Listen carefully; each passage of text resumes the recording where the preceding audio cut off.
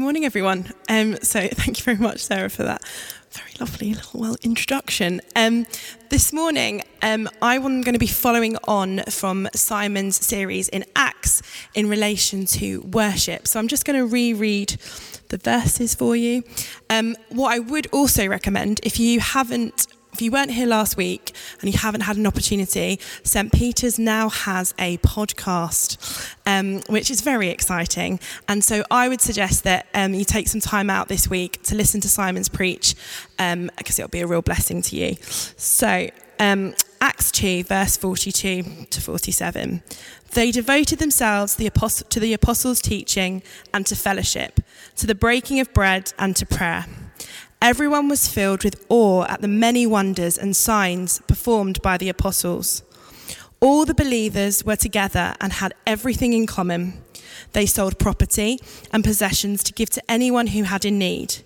Every day they continued to meet together in the temple courts. They broke bread in their homes and they ate together with glad and sincere hearts, praising God and enjoying the favour of all the people. And the Lord added to their number daily those who were being saved. So this morning, I'm going to be looking at what the early church did in relation to worship. And what does it mean to be a church who worship? Now, in setups like this, where we come together and we have time in prayer and to hear and to sing, they are an act of worship. But ultimately, what is worship? There is a whole collection of, a whole book in the Bible called the Psalms, where every single one is a worship hymn. It is a song, a declaration. It's determining the joys of life, the troubles that you go through. It's a cry out for help to God, but ultimately, it's a declaration of his glory. We read this morning Psalm 19 and Psalm 3 to 19. They basically talk of a covenant faithfulness. That's a promise to God that we make about how we're going to live our lives. And they're declarations to say that we're going to do that with the way we think, the way that we act, and that we are putting that before him in a way that we hope is pleasing. So worship goes so much more than just a Sunday, whilst incredibly important. And that's what I want to really touch upon. The early church, they understood what praising was, because it opened doors and allowed favour with all. If you were going to give this talk a title, I would call it The Power of Praise. So what does it mean to worship? To worship something is to adore it. It's to exalt it. It's to put it above everything else. And what we worship is fueled by what we love. You worship what you love. Now, in my household at the moment, that could be Man United. I have learnt a considerable amount about football since getting married. But there are numerous things that me and my husband would talk about loving. So as I ask that of you now, what is it that you love? Now, good Christians in the room may have been at Sunday school and know that Jesus is always the answer. But fundamentally, when we say we love God, what does that mean? I think sometimes, and especially in preparing for this morning, I've been really challenged about how I love God. Do I love God because he does what I want him to do? Do I love God when he answers the prayer that I've prayed and I see myself as blessed and I see the things that I wanted and it's answered as I expected? And then when things go wrong, or when there are difficult times, or when things don't seem to fit in how I wanted them, my perfect plan that I've thought about and prayed about in detail and said, you don't need to worry about me, Lord, doesn't work, what happens then? Because that's the type of love that breeds disappointment. It's the type of love that actually steals my hope. It turns God into a vending machine where I'm waiting to get my bit out. And that worship is fueled, therefore, by apathy. It doesn't really help me to stem into growth with him. It's not about relationship. It's about me. Or maybe there's the other type of love where I love God because he gives me like rules and a guideline, and, I get quite a lot of pride out of the fact that I can, I'm a good person and I do this and I do this. Rather than and missing out on the whole idea of relationship. My worship then becomes quite linked to legalism. It's forgetting the part about relationship and focusing on what I do. Ultimately and fundamentally, loving God shouldn't be about what he does or about what I do, but about what he has already done. Jesus, my friends, is alive. He is seated in heaven right now, advocating on your behalf because he loves you. He was born of a virgin. He lived a sinless life. He died on a cross. And when he declared it is finished, he meant it. And to prove it, he rose from the dead. So that all those who put their faith in him, all those who say yes, can have a restored and redeemed relationship with Father God, empowered by the Holy Spirit to live a life of freedom and worship with the hope and assurance of eternity in heaven. Now just let that sink in. One day we will sit and eat with Jesus. We will behold him. Now, I've been a Christian for a while, and I can give you my testimony in 30 seconds. I can tell you the gospel with a bridge and how to get across it. And sometimes the awe and the wonder and the truth of what we're actually talking about gets lost. Or maybe, actually, you've never even heard the gospel. Maybe you've not heard it talked about like that. Maybe God and Jesus feel like they are far away, that there is stuff that you have to do to get to them. I want to encourage you this morning to spend some time with God, because all he wants to do is hear your yes and your amen. I want to try something this morning, so bear with. But I want you to just close your eyes and pray. I want you to simply offer your heart to God this morning afresh.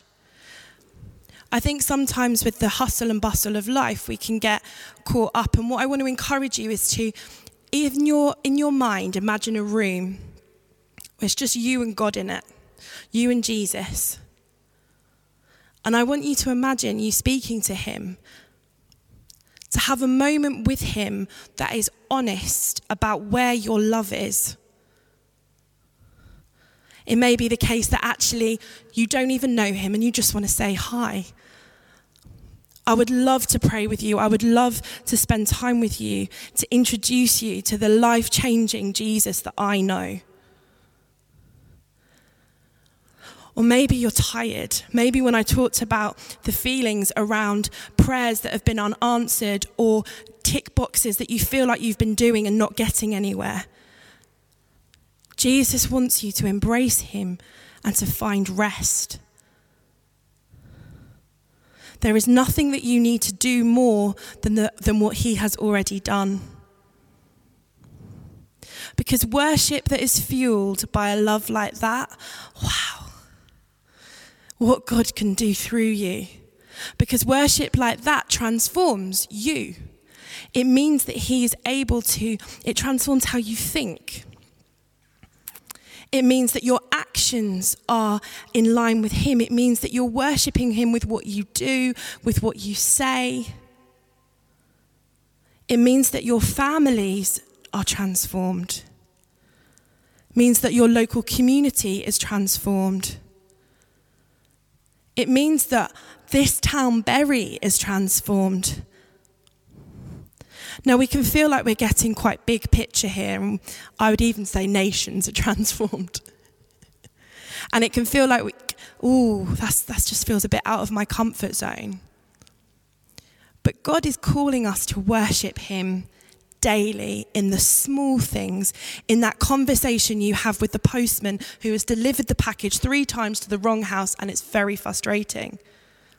That was my week. In the bigger conversations when you're having to to discuss things that are painful and difficult. In those moments when he's asking you to forgive, they are all acts of worship. Worship is an action, and it's how we outwork that throughout our lives, and how we do that with those that we call brothers and sisters. But we can't do it without continually coming back to our first love, continually coming back to the cross, continually lifting up and exalting Jesus. God is jealous for your attention. He does not want you to have anything else but him. He wants to be your first love and your only love, to be able to love his people. Now, the early church, they talk about praising God and how that gave favor with all. Because praising God and giving thanks, we can see that throughout the whole of the Bible, lifts our eyes. It puts us in a position where we are able to see above the circumstance, above what's going on, and to walk towards him. And for a community of hopelessness, for a community or people group who are struggling, for those where actually the idea of circumstance is too much, we have an offering of hope that is powerful and brings favour. It brings an opportunity to see the kingdom come and his will be done on earth. And ultimately to see people come to know the loving, transformative Jesus. Praise is powerful. I think as we're singing this afternoon, that it lifts you, it reminds you of truth. It's a battle cry. There are times in my life when I have had really challenging situations, and the moment that you start to lift your voice, to sing truth, all of the head fuzz, all of the lies of life evaporate because you are reminded and put back on that adoration of who Jesus is. I just want to encourage you this morning to focus in and to ask yourself some honest questions. Why do you worship God? Why do you love him? And what does that look like in your own walk and in your own life? And as we come back in and as we focus back on him, the one who has done it all, we step forward to walk our lives in his vision, for him, with him. Worship is more than a song, but a song is a great way to start. And so I just want to continue. I want to give us some time to spend in prayer. I'm going to ask Jethro to come up and just play some music. To have time with God. And you might have never done that before, but I want to encourage you to give it a try. There will be some of us around at the end of this service, and we would love to pray for you. If there is stuff that you would like prayer for, then please come and chat to us. Before Jethro plays and before we go into some prayer, I want to read you the lyrics of my favourite hymn. I walked down the aisle to this hymn because for me it was about reminding myself that of God's position, and actually of what we've talked about this morning, about how we walk with him, fueled by him. So I'm going to read the lyrics to Be Thou My Vision. Be thou my vision, O Lord of my heart. Naught be all else to me, save that thou art. Thou my best thought, by day or by night. Waking or sleeping, thy presence my light. Be thou my wisdom, and thou my true word. I ever with thee, and thou with me, Lord. Thou my great Father, and I thy true Son. Thou in me dwelling, and I with thee one. Riches I heed not, nor vain empty praise. Thou my inheritance, now and always. Thou and thou only, the first in my heart. High King of heaven, my treasure thou art. High King of heaven, my victory won. May I reach heaven's joys, O bright heaven's sun. Heart of my own heart, whatever befall, still be my vision, O ruler of all. I want to encourage you now just to close your eyes. Jethro is just going to play in the background. Maybe just take some time to think through. Do you need a fresh encounter with Jesus this morning?